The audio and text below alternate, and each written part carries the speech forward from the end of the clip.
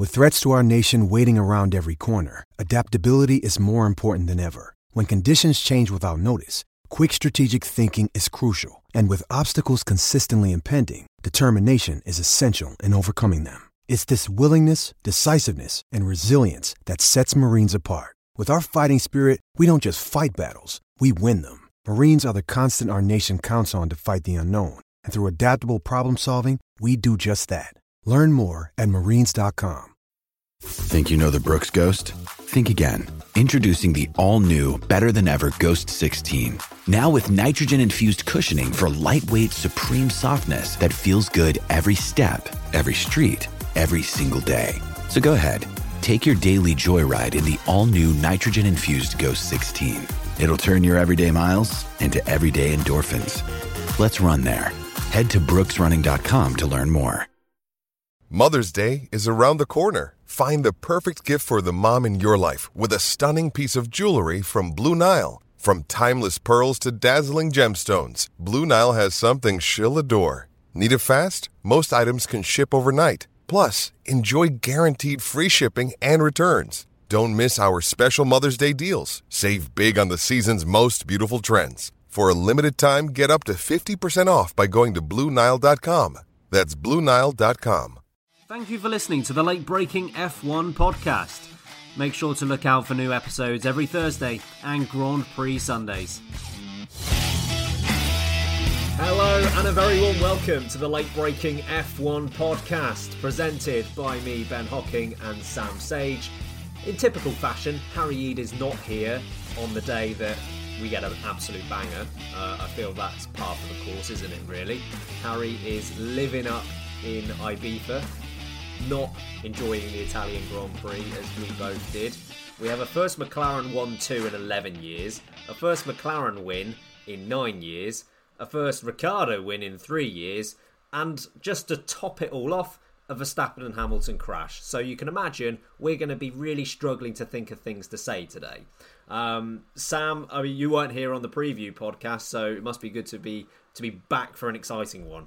Oh my god, I can't believe I missed the preview. It was so much to talk about. Bloody Russell and Bottas, it's finally happened and I missed all that. Well, fortunately, in the days leading up to this eventful Grand Prix, Harry isn't actually in Ibiza. I've just eaten him to consume extra LB-ness, and I've just got a mouthful of splinters now from the fence panels that he likes to sit on.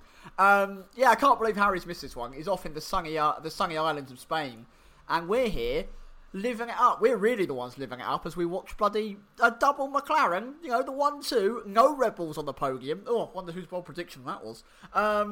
It was honestly a spectacular Grand Prix. Cannot wait to dive in to dissect all of the absolute craziness that has gone on. The Tifosi, it was an absolute treat. Also, Daniel Ricciardo, that little bit of Italian throwing in at the end there, which was lovely to hear. Oh, God, what a spectacle. What a spectacle. I loved it. Loved every second of it. I love that a minute in and we're already on to cannibalism. It's going to be a good one, folks. How I roll. It's going to be a good one. Yeah, you shouldn't really roll that way. We've discussed this before. Daniel Ricciardo, first win in 3 years. We are, of course, going to discuss that with his teammate Lando Norris in second place. Valtteri Bottas recovering from the back row of the grid to finish third. We'll be discussing that later, of course. Sergio Perez did actually finish third on track, but received a 5-second penalty due to his unfair or alleged unfair overtake. We'll be discussing whether that was fair. And we also had a sprint race. I know it was only yesterday, but it feels like a lifetime ago based on what we saw today. We'll be discussing how that one went on its second outing. But first of all, Verstappen and Hamilton. They decided they'd collide again, didn't they? Lewis Hamilton coming out of the pits after his pit stop, his one and only pit stop. Verstappen, of course, was delayed in his pit stop, which caused the two to be near each other on circuit in the first place. Hamilton coming out of the pits has the inside line. Verstappen already on circuit has the outside line, side by side into that first chicane, and it didn't end well. It ended with both of them in the gravel, and Verstappen's car pretty much on top of Lewis Hamilton's car. So if we take the sprint race and the points that Verstappen gained there, no points on Sunday at least for either driver, Sam. Do you lay blame at the feet of one or the other here? No, and I think you can argue from both sides entirely. I think both are justified, both can look back through past results and past incidents that have happened at that chicane, which is being home to a lot of incidents over, especially the last few years, but across the whole time that Monza has had that corner on its track, which is essentially forever, there has always been problems with that chicane. There has always been moments where cars have come together, cars have skipped over the curbing, cars have had to go through the runoff. And I think that both Verstappen and Hamilton have got a very fair argument to make as to why this was one, a racing incident, and why they felt like they did everything right. Let's go with Max Verstappen first hand, right? He's already annoyed, you can tell, from probably the worst pit stop we've seen on a Red Bull side of things for quite some time, especially in Verstappen's favour. 11 seconds it pretty much was, which is incredibly unusual, and I think this is what Mercedes cheekily were hoping for when they were definitely in favour of a few small changes going in the way of having to slow down pit stops. I think they were hoping that Red Bull might try and push themselves too far and there might be a mistake. Well, whether that was intended or not, we've finally seen that mistake from the Red Bull garage, who are usually pitch perfect when it comes to a pit stop. And they messed it up on the championship leader, and that caused him, of course, to scramble. So he was already frustrated, incredibly frustrated. So I suppose when you come round the next time around, you come down pit lane, if we were to borrow a reference from our American friends, and you see your championship rival emerging from the pit lane in front of you. One, that's not ideal. Two, you've got the red mist. You're already wanting to throw the car in as fast as possible to make sure that you don't lose out any more than possible. It's not about winning the race anymore for these two. It's about beating each other. They know that they can win the championship if they finish second and third every single race from here on out. It's really not going to make too much difference for them. So Verstappen knows he has to get round the outside of Hamilton to stop the sprint result being null and void, essentially. He puts on a pretty good move in the first part of the chicane, and I can argue that yeah, the door was shut on him going into the second part of the chicane. So I think he's got a fair point to go. Can I get all four wheels on the track? You know, I didn't have the space there. What's going on? And as we saw, he was fired up into the air over Hamilton's car. And I think the front wheel of Verstappen just brushed Lewis Hamilton's helmet in that crash. Let's look at it from the other side of the incident from Lewis Hamilton's point of view. Mercedes have thrown him into the pit lane to onto the medium tyre, which I thought was a bit of an interesting choice, actually. I'm not sure how far the mediums would have gone at that point, but they made the call. Hamilton comes out alongside Verstappen going into that first corner. Now, where I think Hamilton believes it's going to be a racing incident is if you look at previous incidents. Firstly, we'll take one from the same race. Verstappen essentially left the same amount of space for Hamilton going into the second chicane on the first lap. Hamilton ended up having to run wide and go over the curb, exactly like Max Verstappen had to do in turn 1. It was almost a copy and paste incident where the two cars were together, one car had to run over the curbing, nothing was done about it. Fine. I think the crash makes it look way more dramatic than what it actually would have been had Verstappen just had to run over a bumpy curb.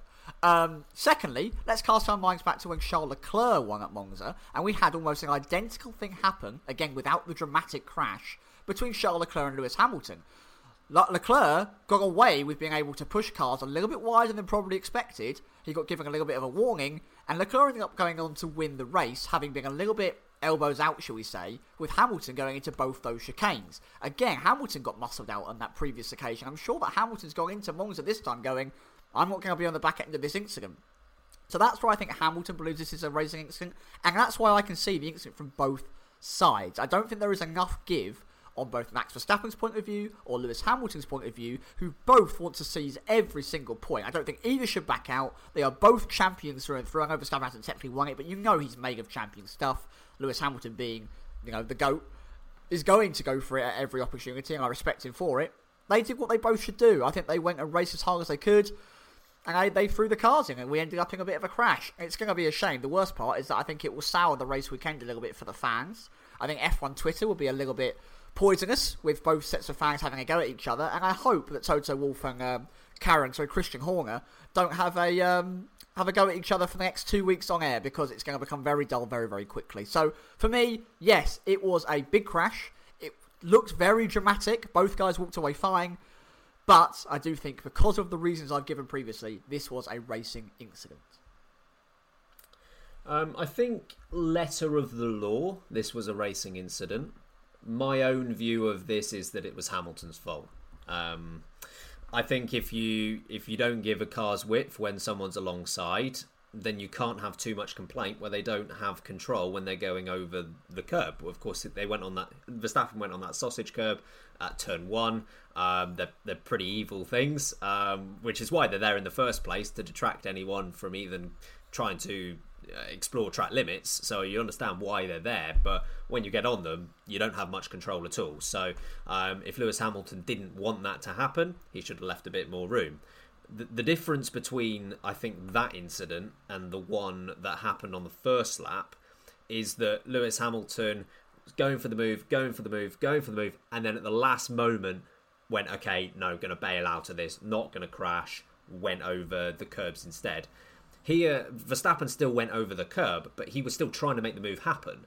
He was still attempting to squeeze past Lewis Hamilton right until the point that they crashed. So I think the first one on lap 1 was a bailout, essentially. This one was more, I am committed to this move. I'm going to keep going regardless of what the consequences are. Now, I would say from Verstappen's side, you could ask the question, regardless of whether it's his fault or not, that's almost irrelevant for this specific question, should he have backed out? You know, should he have just lived to fight another day?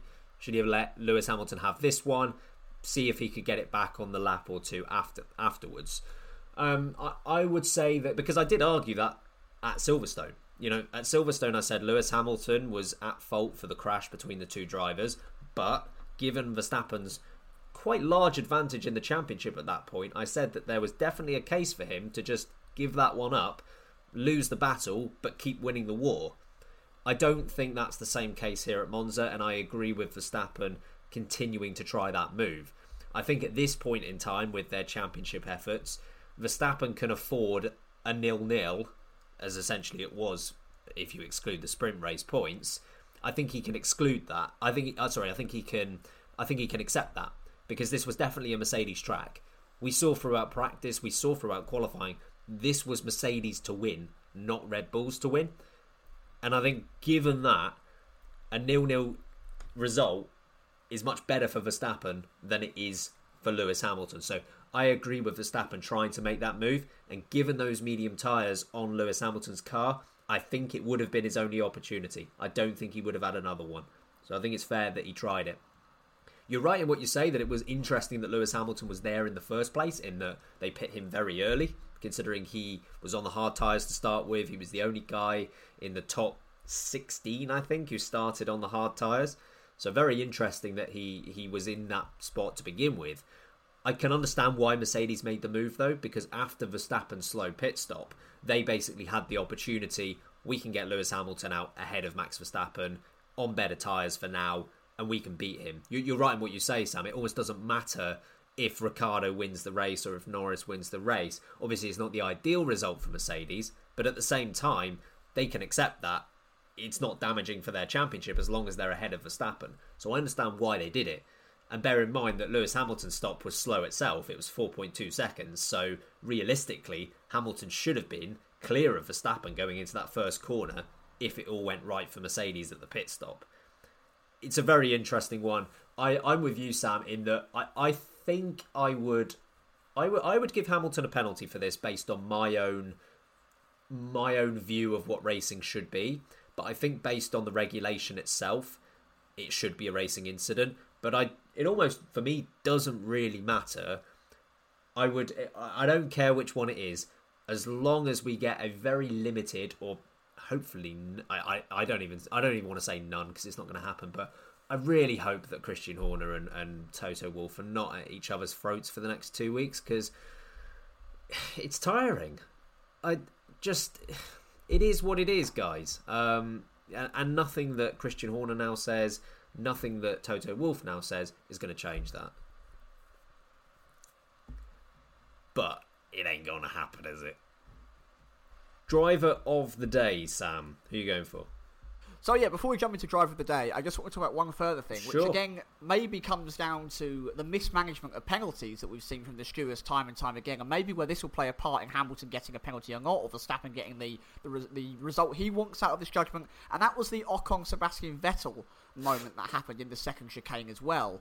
Arguably, a couple of years ago, Charles Leclerc did exactly the same thing to Lewis Hamilton. He forced him off the track a little bit and didn't leave the cars with. Hamilton protested this massively. No penalty was given at that point. Leclerc went on to win the race.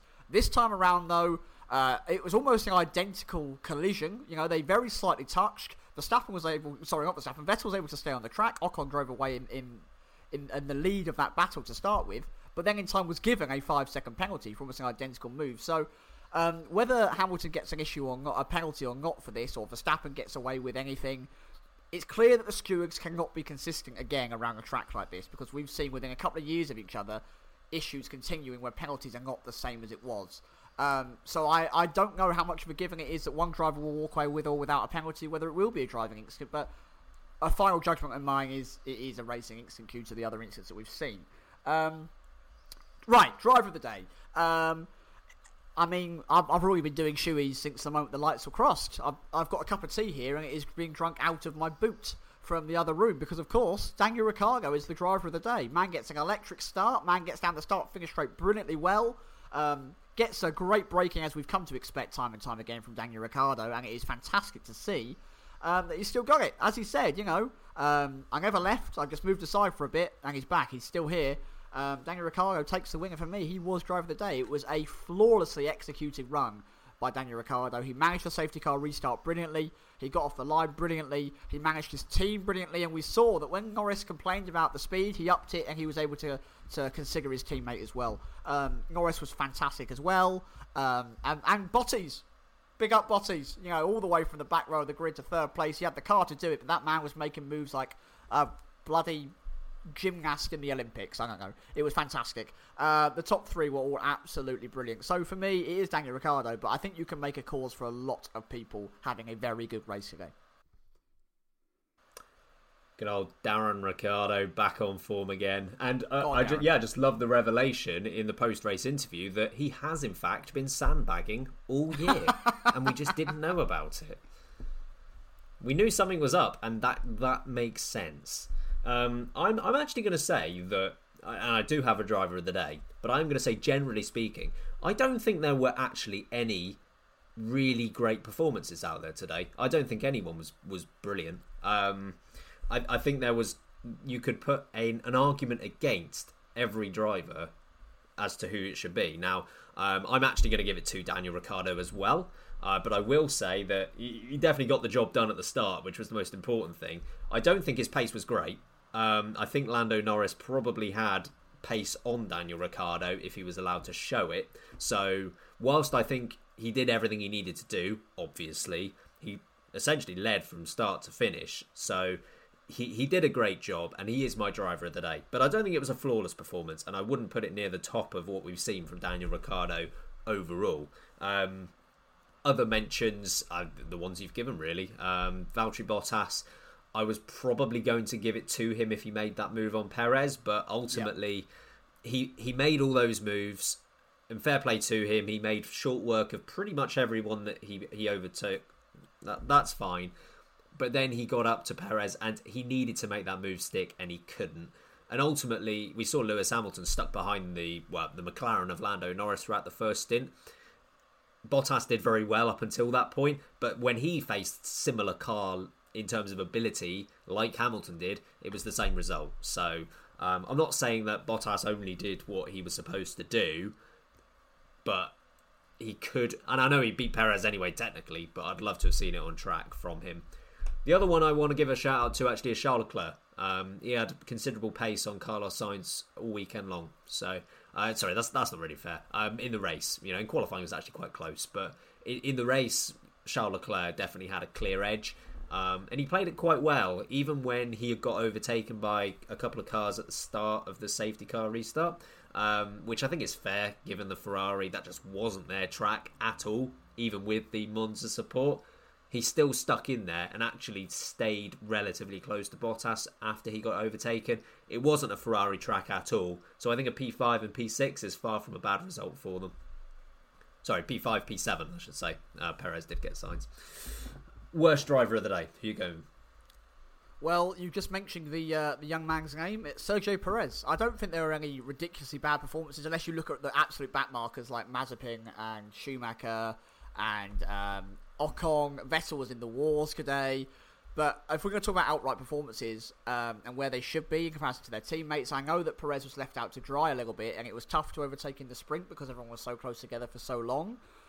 But as you said, Ben, Monza was not a Ferrari track. They did not have the straight line speed. Bottas absolutely put them to the sword when he got up to them. And we've seen how close that Honda is in terms of straight line speed to the Mercedes.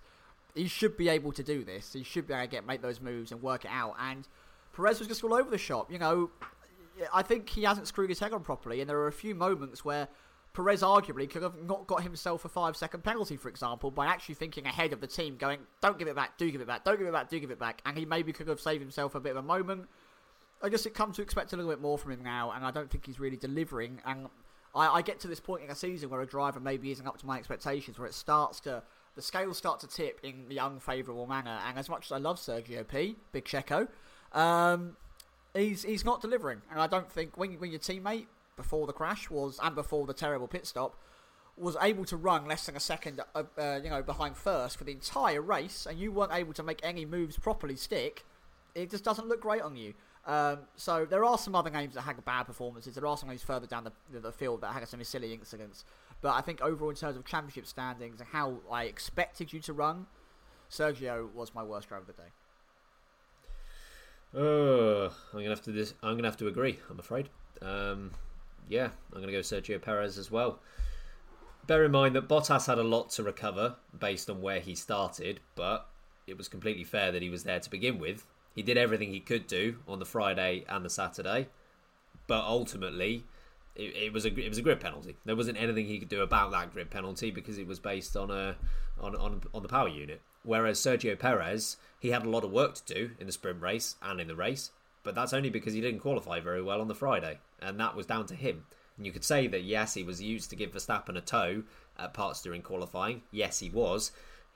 They both got a tow from Gasly in Q3. And that still wasn't enough for him. And realistically, Monza is a circuit where there really shouldn't be massive differences between teammates. Because there aren't many opportunities to gain time on your teammates. You are at the mercy of your power unit for so much of the track that there are a limited number of corners where you can theoretically get ahead of your teammate. If we look at, use McLaren as the example. Daniel Ricciardo's been a long way off for most of this season. They get to Monza, and we'll discuss this more in a bit, but they get to Monza, there's not much between them. Do I think that Daniel Ricciardo has had a revelation overnight? No, I don't. I think it's Monza and the way that the track is that there isn't going to be much between teammates. And Perez, there was still a big gap between him and Verstappen on both Friday and Saturday. Get to the race. Okay, he does all right for the first half of the Grand Prix. Verstappen and Hamilton's crash helps him out a bit to gain a few more positions. But ultimately, what did he expect to happen in that move against Leclerc? Like, what did he think was going to happen when he completed the move off track? Did they think the stewards were just going to ignore it? I know they're bad, but they're not that bad. They do have eyes, contrary to popular belief. Did they just expect that to go away? Of course you've got to give that position back. And ultimately that poor decision, and I'm not necessarily saying that's completely on Perez as well, because the team should have been on at him like, give that position back, we will be penalised. But it was just poor decision making. It was a bad race for him. And it seems to be something different every week. He needs a 2 or 3 race stretch where it's just solid performance, solid performance, solid performance. And there's none of this. You know, we had Austria where there was the incidents with Norris, and we've had this one here. We've had bad Q3 before. We had the Q1 elimination. There's so many things that are just adding up against Perez. He just needs a seamless weekend. And honestly, it's exactly the same thing we were saying about Albon and Gasly. Yeah, you're right. Something that's slightly outside of the Perez moment, more a Red Bull thing that we've seen twice now this season. We saw it in the very first race at Bahrain, and now we're seeing it here in Monza, is that when a Red Bull driver appears to overtake a car off track, as Verstappen did with Hamilton in that first race, and now Perez has done with Leclerc, do Red Bull seem to have a bit of an issue with giving a decisive order of when a car should be given back, position should be given back? For me, it was clear. Perez should have gone round the first Lesmo, pulled to the inside line, let Leclerc back through, then immediately been back on him again in the DRS zone, going down the straight towards the Ascari chicane. It feels like a very obvious choice. I know that they're moving around at 150 to 200 miles an hour, don't get me wrong. But this is their job. They are paid to make these decisions, and they are aware of these kinds of implements that they need to create, as are the team, as are strategists. It feels like quite an obvious one to resolve without having to deal with this constant threat of a penalty. And then, with 10 laps to go on a track where you can't pull away without tons of fresh air in front of you, he gets a 5-second penalty. The same thing happened with Verstappen not being able to get the overtake redone on Hamilton after they stupidly gave the place back in a really silly place that meant that Hamilton could just waltz off a little bit. I don't know. It seems something like there might be something there, and they're not used to doing this, or it's a bit silly. This feels like a really simple one that they should be getting right. Yeah, if it's 50-50, I would say fair enough. You took a gamble on it, didn't pay off, fine. It was 50-50, could have gone either way. This was such a slam dunk. I can't understand it. It's not even the only time it happened during the weekend as well. Of course, we had the same incident, or a very similar incident, on Saturday as well, which we will get into in a bit. Moment of the race, what are you going for? I think it's got to be the McLaren 1-2 crossing the line. I can obviously give it to the crash, but I actually think the crash has soured things a little bit for me of that Grand Prix. I feel like we're going to hear too much about this and not about... I think McLaren will have won it anyway, so I don't think we get to hear about the McLaren success that was outright theirs this weekend. They were brilliant. And Ricciardo, it did feel like a bit of a resurgence. I know, Ben, I agree with you, this isn't kind of like a suddenly from 0 to 100%. But this does feel like he's hit the refresh button. He came back after that summer break. Spa was very solid for him. He wasn't quite there with Norris in Spa, but he was competitive. And then we come to Monza, which again is definitely an easier track to match your teammate.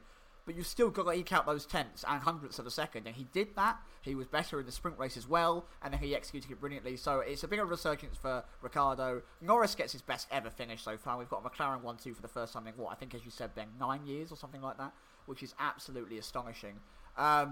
So, yeah, for me, that was a great moment. His little speech at the end was absolutely brilliant. It was really encouraging to hear. So, for me, moment of the race. Yep, same for me. A winning Daniel Ricciardo is good. Is great for Formula One. Ultimately, he's such a character that not seeing him on the podium on the top step, it isn't great for Formula One. He has a reputation as this fun-loving guy with a massive smile all the time. But there are two sides to Daniel Ricciardo, that he is seriously competitive. There's such emotion whenever he wins a race. You remember the last time he won a race, Monaco 2018. Like the passion that when he steps out of that car, that's what we want to see. So a winning Daniel Ricciardo is great for F1. And yeah, first McLaren 1-2 since the 2010 Canadian Grand Prix. First McLaren win full stop since 2012 Brazil. So, you've got to love it. Absolutely loved it. And we'll glance over this little topic we've got here, which I think is to review bold predictions. So I think you were probably right. I was probably wrong. Let's move on. What a great topic that was. Hold on. Just say those words again, Ben. Who was right and who was wrong? All right. So Sam predicted that there would not be a Red Bull on the podium.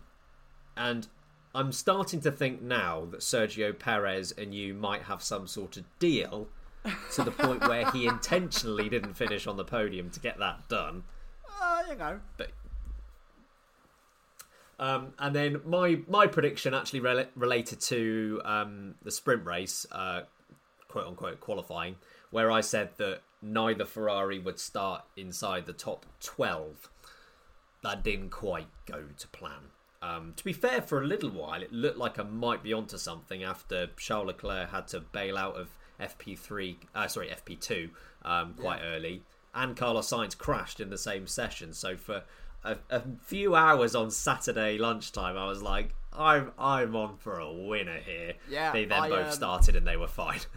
I wasn't able to watch the sprint race live. I was at my partner's graduation, so I had to. All apps were off. I was on mute for everything. I got back and I caught up on all the action. About halfway through it, I thought, how has Ben done this? How has he got this so well nailed? And then, of course, it all came into play, and they ruined it for him, which was quite lovely. I don't remember what Harry's was. Can you remember, Ben? You've usually got them written down. No, I had no idea. He was wrong, I think. Yeah, sorry, Harry. If you were right, no idea what it was. Wrong. Yeah. So I've learned my lesson. Don't bet against Charles Leclerc. It won't end well. But well done. Bold prediction correct, Sam. Tick. Love that one. Yep. Good race. Good race all round. Daniel Ricciardo. Moving on to him for a bit more as well. So his first win in 3 years. I think the attention now turns to what does this mean for Daniel Ricciardo at McLaren? Does it mean that he will get back on pace with Lando Norris on a much more consistent basis? Does that mean even more than that? Can he possibly assert his dominance here? Well, what do you reckon, Sam? Do you think this was a bit of a one-off in terms of a performance or the start of something else? So, there was an interview done with old Danny Rick, and it's no secret, he knew it himself, there was no secret that Danny Rick was not on the pace he should be at all for the first half of this Formula 1 season. I think the biggest moment was when Lando Norris was so quick at Imola that Danny Rick was asked to move out the way, and within about 2 laps, I think Lando was about 5 or 6 seconds up the road. It was pretty drastic. And after the summer break, Danny Rick had a quick interview and he said, I feel better. I've taken a reset. I feel like I've learned what's going on and I'm improving. And we saw that in Spa. I know we didn't get the race, but in qualifying, he was not on the pace of Lando Norris. Lando could have quite easily got himself a pole position had he not been the only person to go out at the start and put it in the wall at the Eau Rouge sector. But Danny Rick was also not far off. He was definitely obviously always going to be in that top 4 or 5 shout. I think that looked very positive for him. And then we come to Monza. Now, again, we've said Monza is tricky and Monza does reduce the gap typically between teammates. And I would argue, Ben, you've already brought this up on the podcast, that Lando, despite being behind Danny Rick, did look like across the race he had a little more to give. He was constantly behind Ricciardo quite comfortably. There was no moments where Ricciardo was able to drive off down the road, and only after the VSC, where obviously the restarts can be a little bit favourable for some drivers and unfavourable for others, Ricciardo managed to gap Norris by a comfortable amount, and then that gap did come back down again to about 1.2, 1.4 seconds. So, do I think that this is the job done for Ricciardo? Do I think he's going to be coming back now and we're going to see the Ricciardo of old? Not just yet. I don't think one victory means that you are the driver that we're used to seeing. That Danny Rick in his second series at Renault, or when he was smashing out wings and great. That drive, for example, in China that he put up in Red Bull, one of the best drives I've seen him ever do. One of the best drives I've probably seen in the last decade. I don't think we're seeing that just yet. But there's nothing to say that positive performance and learning is gradual, and there is something we've all always said on this podcast, that when a driver comes to a new team for the first year, you expect them to start worse than their teammate, and it will probably take a full season, but you expect to see growth throughout the season. You expect to see that development. They need to be relatively close, if not on par with their teammate, by the end of the year. Something Sergio Perez, for example, isn't necessarily doing. Daniel Ricciardo is, let's say, on that growth path. He is evolving, he is developing, he's getting used to the car, and the gap to Norris is shrinking. It's definitely not neck and neck just yet, but it's shrinking. We've got, 7-8 races left. I think Ricciardo could get there, and I think Ricciardo and Norris, for at least maybe 2 to 3 years, could be a very fun, powerful, and incredibly crucial partnership to that McLaren growth, and maybe a new era that they can have. They finally got a race win, they end up with a 1-2, which is amazing for them. And this could be the start of something great if both drivers continue to develop and that car keeps going the right way. We know Seidel as well. Seidel, as a team boss on that pit wall, is able to pull magical results. He has done in the World Endurance Championship at the likes of Le Mans, and he's now doing so in Formula 1 with McLaren. Of course, with Zach Brown leading them, who is creating a brilliant culture there. So yes, I think with that nurturing, that development, that time, if Ricciardo is allowed it, which I think currently he should be, we will see Ricciardo comfortably on pace with Norris, and there'll be a very, very fun battle to watch. Do I think he's going to start achieving that race on race on race from now onwards? No. I think we come to Russia. I will not be surprised if Ricciardo is still, let's say, 2-3 tenths behind Norris in a qualifying battle and then finishing behind him in the race. But I think he's getting there. I think it's positive. Yeah, it is positive, and it's definitely in a better position now than it was towards the beginning of the season. So there is that growth that you've already mentioned, Sam. My view is that Lando Norris will pick up from where he was in Sochi, and I think he will reassume that advantage over Daniel Ricciardo. And my view is that remains the case for the rest of this year. I think Daniel Ricciardo still has it. I still think he's got more than enough ability to do a great job for McLaren. I don't think that's gone at all compared to where he was in his Red Bull days. Still think he's got the ability. But I think the car that he's got at his disposal, not necessarily in terms of performance, but just the way that it handles, I don't think it suits Daniel Ricciardo at all. So I don't believe that this will be a turnaround until next season when it's a brand new car. Now, he's going to have much more input into next year's car than he did into this year's car, and of course we know that the car's going to be completely different anyway thanks to the regulation change. So I think Daniel Ricciardo will definitely be, fingers crossed, that he will be on the pace with Lando Norris next season. Who knows? Maybe even ahead of him. And I think either of those results are doable for him, but only when a new car comes in. I think the rest of this year is damage limitation. I think it will be a case of picking up the results where they come. But I think Lando Norris will hold that advantage for the rest of this year. I don't think this is going to be a revolutionary turnaround. I do think, as I've already mentioned, that Monza certainly helps out teammates that aren't necessarily doing that well versus the other guy on the team. So I think there's that element of it. But yeah, Daniel Ricciardo is wily enough that he will continue to pick up points throughout the rest of this year, even if he doesn't have that pace advantage.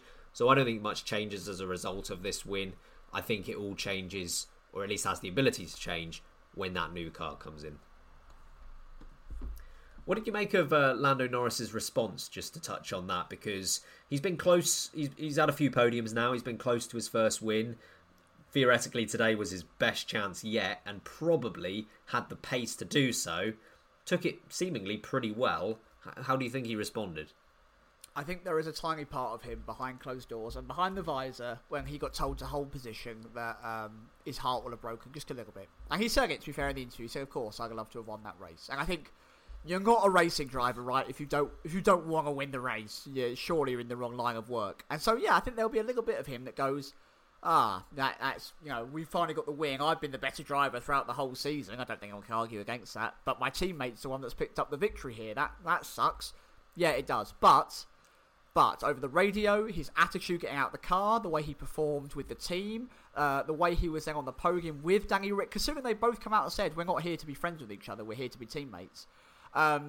He was brilliant. He was so well matured. He was so gracious in what he said. He fought for the team. Very much like what Russell reacted like, actually, when Williams got their first points in Hungary.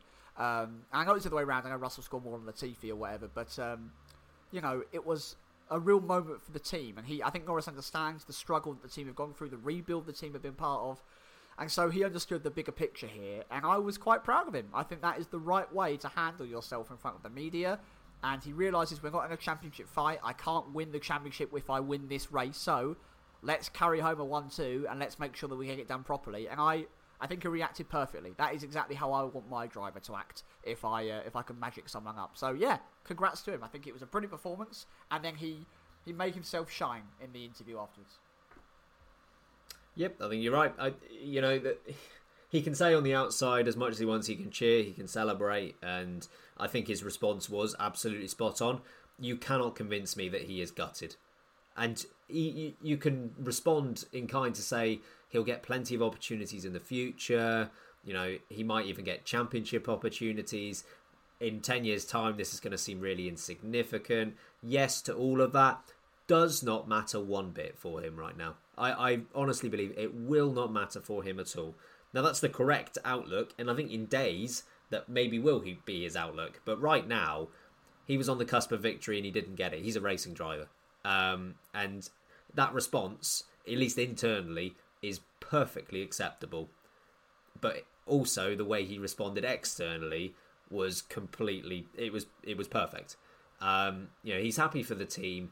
He knows that there was no point, at least externally, complaining or moaning or doing anything but what he did. So I think he responded perfectly to this. I can't complain at all. There was also a tiny part. I mean, it seems incredibly unlikely of someone of Lando Norris's calibre. But what if there is never another chance? What if he, commits to McLaren long term? What if McLaren don't have a poor car again going into the new era? And let's say that, because of this poor form that McLaren go on to, someone big doesn't necessarily want to sign Lando Norris in a few years' time when new talent comes through, and he's stuck in a midfield car. We've seen it happen to a lot of possibly very successful drivers that have never had that moment. What if that ends up being Lando Norris' only chance at a victory? He might end up absolutely kicking himself in years to come. Obviously, it's all hypothetical, but that's what racing drivers, need to put their hands both on each side of the trophy and lift it themselves and not let their teammate do it. But as you said, from the team's point of view, he was perfect. Yeah, I mean, nothing is guaranteed. And whilst we won't get into this right now, I expect it will be a point at a future date. But that's why I think Valtteri Bottas, in his team spirit that we've seen for so long, if he's in with a chance of a victory, he doesn't know if he's going to get another opportunity, which definitely raises questions about how much of a team player he will be in that spot. If he knew that he was going to a great team next year and he's going to be in line for some more wins, then maybe the attitude's different. But because nothing is guaranteed, he might respond differently. So I think that is a good point. Sergio Perez, we've already discussed him briefly about how that went. Let's look specifically at the incident where Charles Leclerc, he overtook Charles Leclerc off the track, so to speak. What do you make of his decision here? Because, at least from an outsider's perspective, we both agree it's a bit of a slam dunk. Do you think this is on the team, or do you think this is on Perez, that he didn't give the position back straight away? I think you've got to look at both sides, as with all these arguments that we go through, folks. Firstly, let's look at it from Sergio Perez's side, right? Sergio is under a little bit of pressure. There's no doubt that the Red Bull team, yes, they've re-signed him for another year, but there's no doubt that you've got Pierre Gasly and that AlphaTauri, who is one of the shining stars of the last couple of seasons of Formula 1, who doesn't get along that well with Red Bull management, and if he did, it would be a slam dunk to get back in that seat. Sergio Perez knows that his career is limited at this Red Bull drive, so he needs to start impressing, and he needs to start impressing fast to make sure that he gets as much time in that seat as possible. He gets a chance to pass a Ferrari at Monza, in front of his team, where he needs to start getting himself up the grid. His teammate is now out of the race, and not only does he mess up the chance to get the overtake done, which should be relatively simple for him, break in the right place, keep the car on the track, you're going to be alright, you'll make it through. It just didn't happen for him. So I think Perez is driving that car under pressure from the team to be successful. But then when you know that you've done that off track, like we all saw it, the team know instantly. Sergio Perez, the driver himself, must have realised that, hang on a minute, I left the track in line with Leclerc, I've come back on the track completely in front of him, he's now behind me. That's not how Formula 1 works. And Charles Leclerc did the same thing to Valtteri Bottas in turn 1 a few laps on, right? Charles Leclerc went off the track, came back on in front of Bottas, and then immediately gave the place back, and then used it to his advantage to slingshot back past Bottas, and Bottas had to redo the move. Nothing came up about that, no one complained about it. Bottas had a little radio chat about it, but there was no steward inquiry into it. Perez surely has those race smarts. We've seen how smart Perez can be throughout a race. We've seen how careful and concise that he knows how to be in a race. But we've also seen this hot-headedness from Perez before. When fighting against Ocon, for example, he's had some bad moments. We know that, again, actually with Austria, when it came to fighting Norris, and he, on the last lap, took out his front wing, we've seen Perez have silly moments. And I think this was a silly moment, whilst under pressure from a very intense team of Red Bull. He's got the car, he's got the ability, he knows full well that he should lift off, let Leclerc go through the Lesmo, get straight back on him again, and go for him again into turn 1 next time around. The team also should be fully aware of those rules. They should not be chancing their arm like this, especially with the driver already out of the Grand Prix. And they should have someone on the wall who is confident enough in those rule sets to sit there and go, Checo, you've overtaken off track, give the position back within the next 3 corners. Whenever you feel is best, give that place back or we will get a penalty. And I think you always need to be safe rather than sorry in these positions. It's not like Perez hasn't got a race-winning car under him. It's not like Perez can't get a podium here. It's not like they're fighting for 13th place and there might be a risk of it. You are fighting for a possible place in your F1 career, and you've made another silly decision, and the Red Bull team are uncertain. I think both sides have dropped the ball here. Both sides need to do more, and I think Perez, we need to see more from him in the car. He needs to be dictating a bit more, like Max does, like Lewis does, like we saw bloody Carlos Sainz do, right? Being the strategist on the pit wall. You need to have that ability to command from the car. Perez isn't doing it. From us, as we've said, from outside the car, it was a slam dunk. And I think from inside the Red Bull pit garage, it should be a slam dunk of what you need to do. It wasn't really good enough from both sides. They both let themselves down. So, yeah, you need to see one side or another make a clear-cut decision on that instead of going, it's too late, we've got a penalty. Checo, can you drive as fast as you can to make sure we get out of that window, please? It's just more points lost. It's another silly decision that the top teams seem to be making more and more as we're going through this season. I think they were just massively hamstrung by the fact that he didn't let him through straight away, because they knew that Valtteri Bottas was coming in very fast. It would have been P5, I guess, at that point. But essentially it was Perez, Leclerc battling away with Bottas closing in very quickly on the pair of them.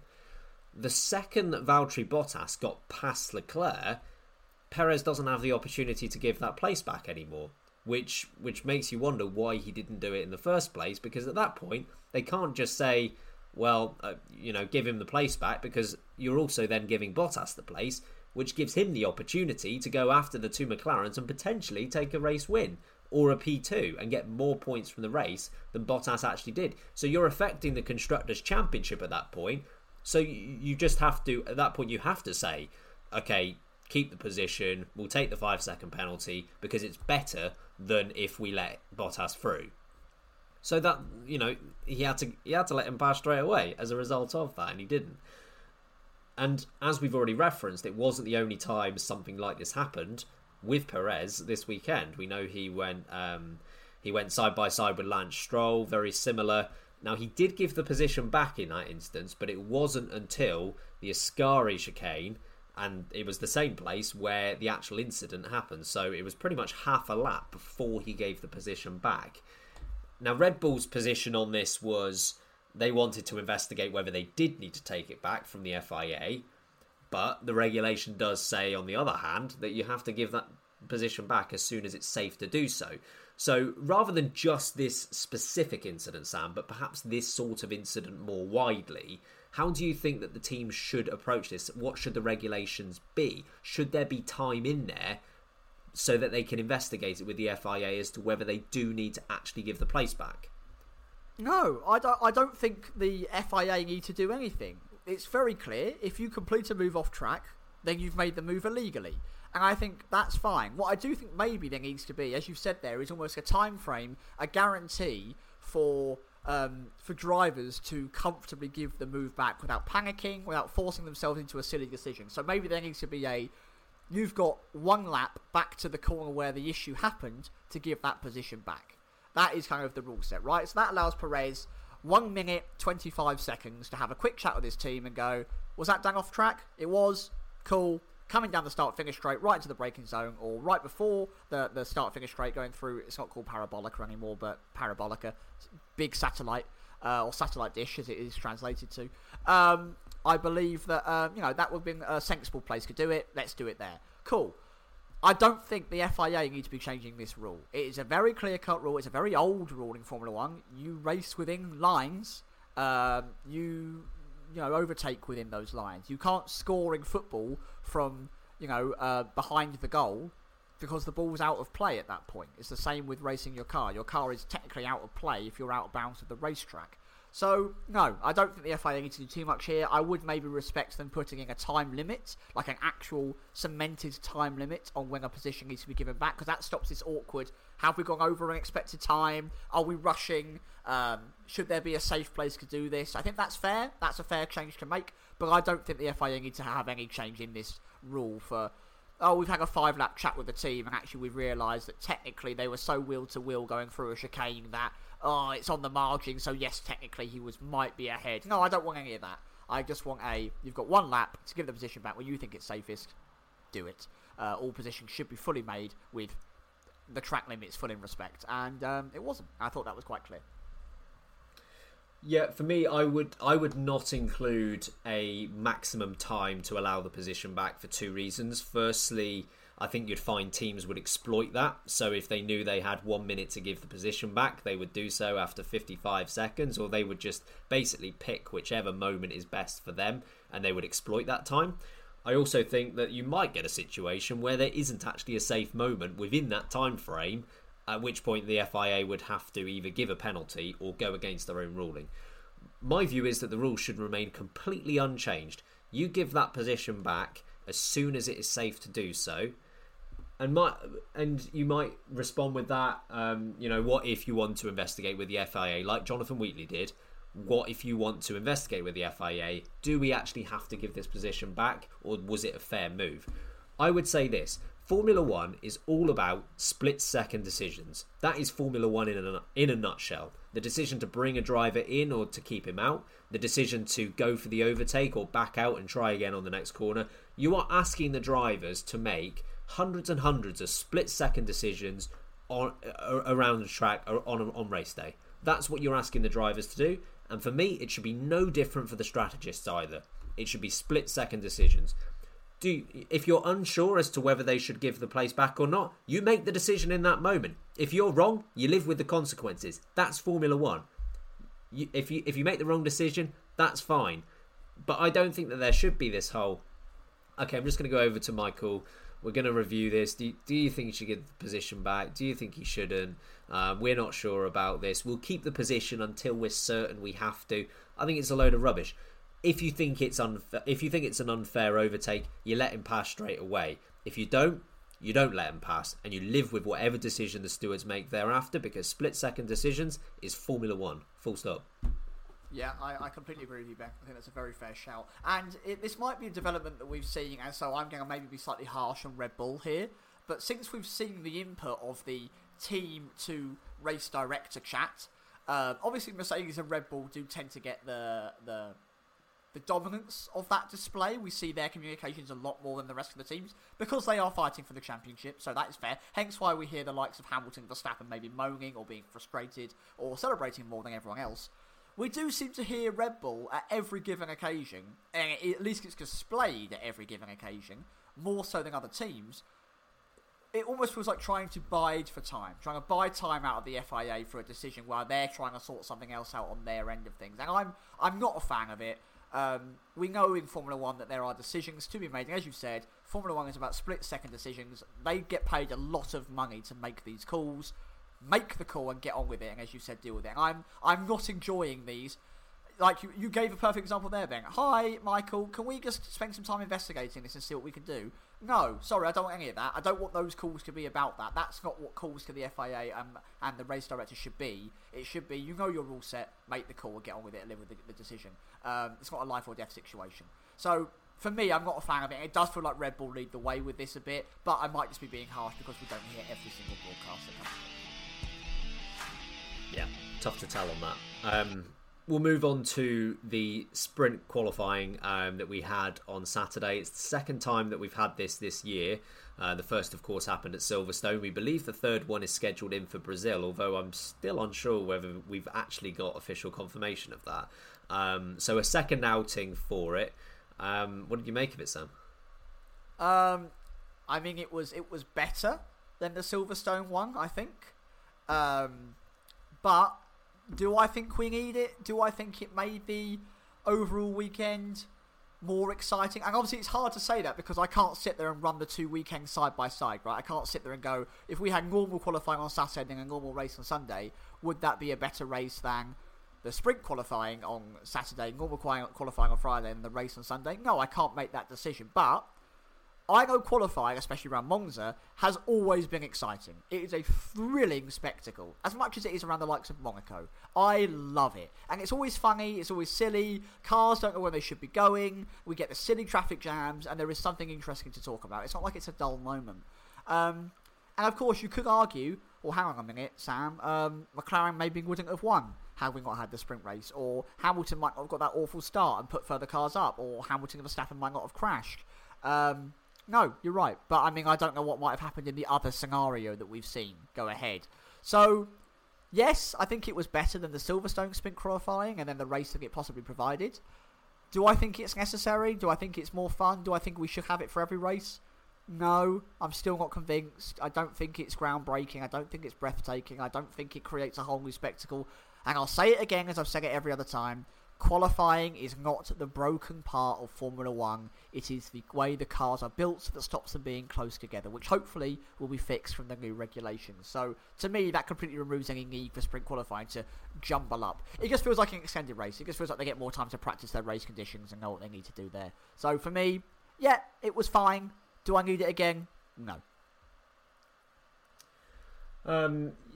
You know as well as anyone who listens to this podcast, I'm not a fan of sprint qualifying. I haven't been since the idea was first presented, and shockingly, this has not changed my mind at all.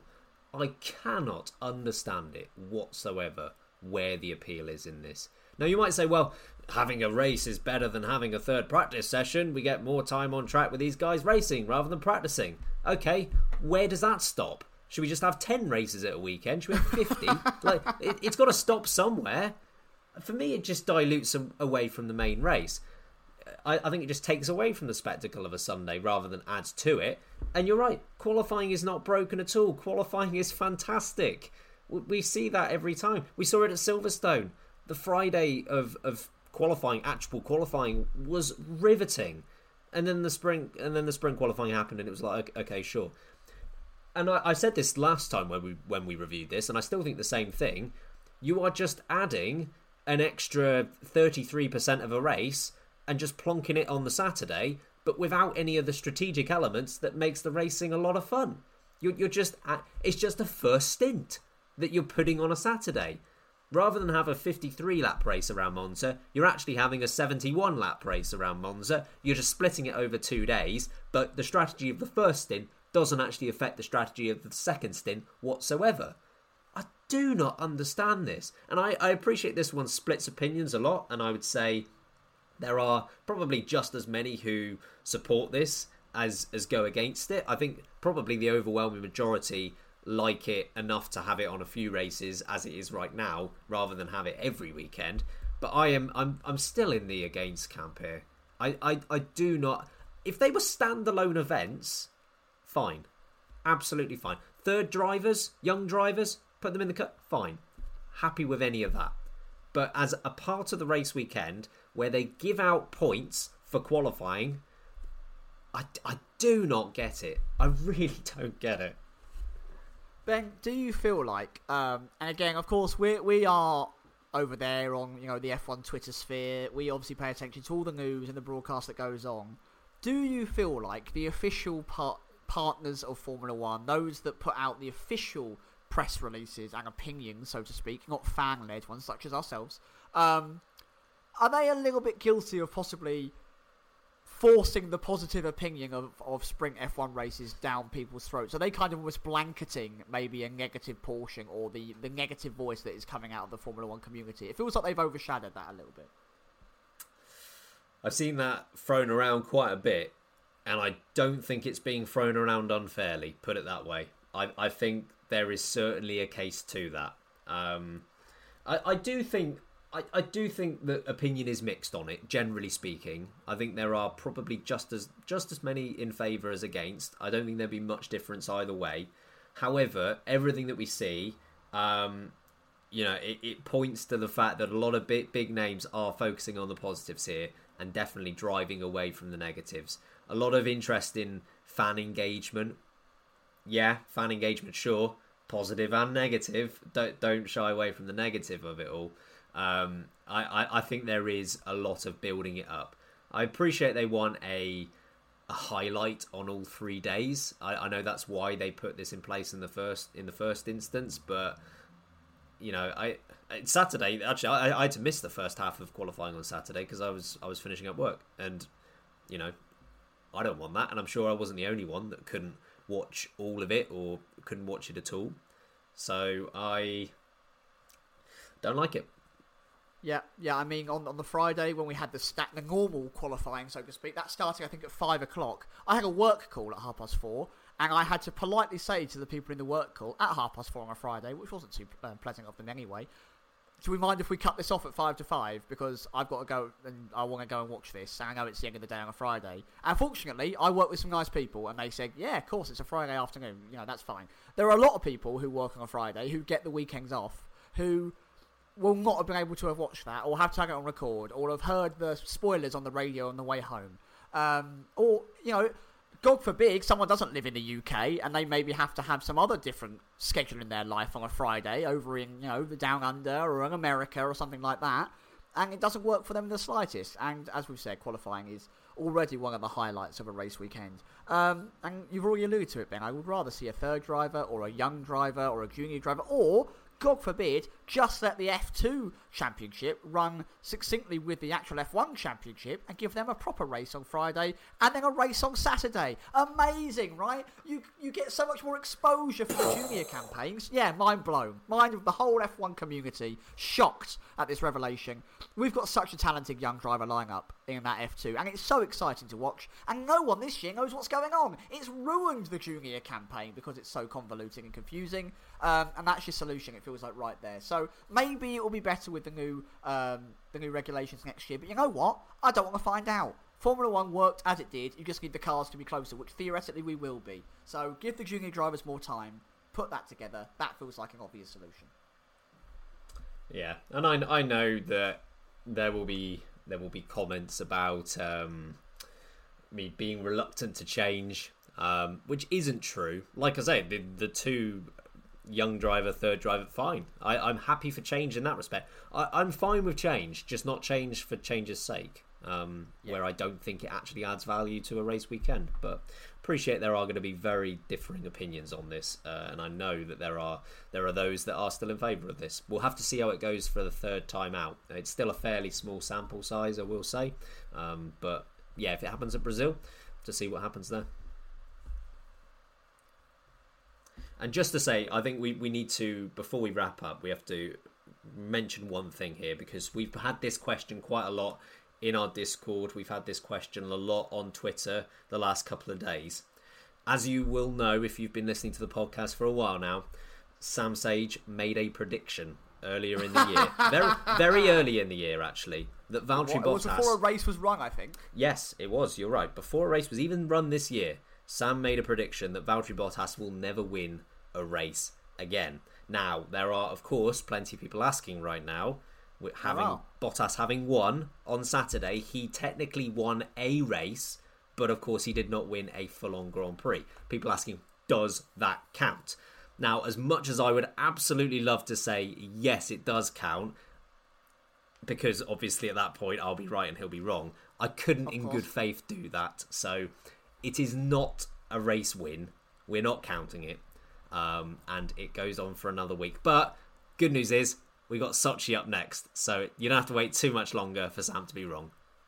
Yeah, I mean, they call Monza the Temple of Speed. Sochi's nickname is, of course, the Temple of Bottas, so you never know that the thing with that new power unit, and it feels like he's a bit buoyed with that new contract, could, in turn, go up yours, Mercedes. I'm having this one for myself as well. And I could be wrong, and maybe we'll have to come up with some community-based forfeit if it does happen, because I've been quite smug about this for the whole season long. But for now, because it's not an official GP win, it doesn't go down on his record, it does move on for another week. I'm annoyed, though, because he deserved it this weekend. I did. Don't like using the D word. I don't like using the deserved word. But he deserved it this weekend. He was great. He was a bit scruffy with some of the moves, but Bottas put on a great display. He did what I expected a Mercedes to do from the back, and he delivered well. And you know what? His qualifying and his sprint performance were bloody brilliant. If he started first this weekend, I think he could have gone on to win this race. I've got to be honest, if he started first, which I think based on his performance he deserved, I think he would have driven away. I honestly think he would, even with Verstappen and the cars. I think if he led out of turn one, it'd have been gone. I agree. And I was actually a little bit delighted when I heard that he had an engine penalty, because I was a bit nervous. Yeah, well, like we say, Sochi's up next. If you dodge Sochi, I'm a bit worried. Yeah, I'm a bit worried. One more big hurdle to get over for the Bottas fandom. Because at that point, maybe he'll have to win when he goes to Alfa Romeo. Can you imagine if he doesn't win for the rest of this season and he proves you wrong by winning at Alfa Romeo? Bottas, president of F1 2022. Well, we'll have to see if that does happen at Sochi. We'll, of course, be there for a preview and a review podcast on that one. And we'll be back, of course, midweek, even without a race coming up this weekend. But Sam, if you wouldn't mind getting us out of here. Folks, it is incredibly rude of the FIA to not give us another race coming up this weekend. It means that we have to go for a 2-week break, and I will spend the entire Saturday and Sunday weeping into a Formula 1 piece of merchandise. If you do want to join us though in between those race weekends that are not happening, unfortunately, then we are back on Wednesday, as Ben said. We're going to be talking about the general season, some more F1 bits and pieces, other news and whatnot. We always have a lot of fun on the non-race weekends as well. If you want to join in around those topics, and not just for the podcast, then as we've mentioned previously, get involved in the Discord. There are well over 130 people, which baffles me every day, talking about Formula 1, racing, previous F1 seasons, their favourite liveries, other bits and pieces as well, and everyone in there so far has been absolutely bloody lovely, so thank you. Go and join it, the link is in the description. And as we've mentioned, I don't like to shill because it is a little bit lame, but we all work full-time jobs alongside this. We do have to try and pay the bills. It takes a lot of our time. If you do love the podcast and you want to support it, and you've got a couple of quid that you go, oh, what do I do with this at the end of the month? And you don't want to save it for a nice holiday, maybe there's a Patreon down in the description as well. It really costs very little, and there's a lot of great perks that we're starting to roll out with it as well. We will always appreciate that extra support, so thank you if you do even consider it. It means a lot. But also, thanks for just turning up and giving us a listen. We love your support. I can't believe the podcast is growing so much. I've waffled on far too much. In the meantime, I've been Samuel Sage. And I've been Ben Hocking. Remember, keep breaking late. Bye!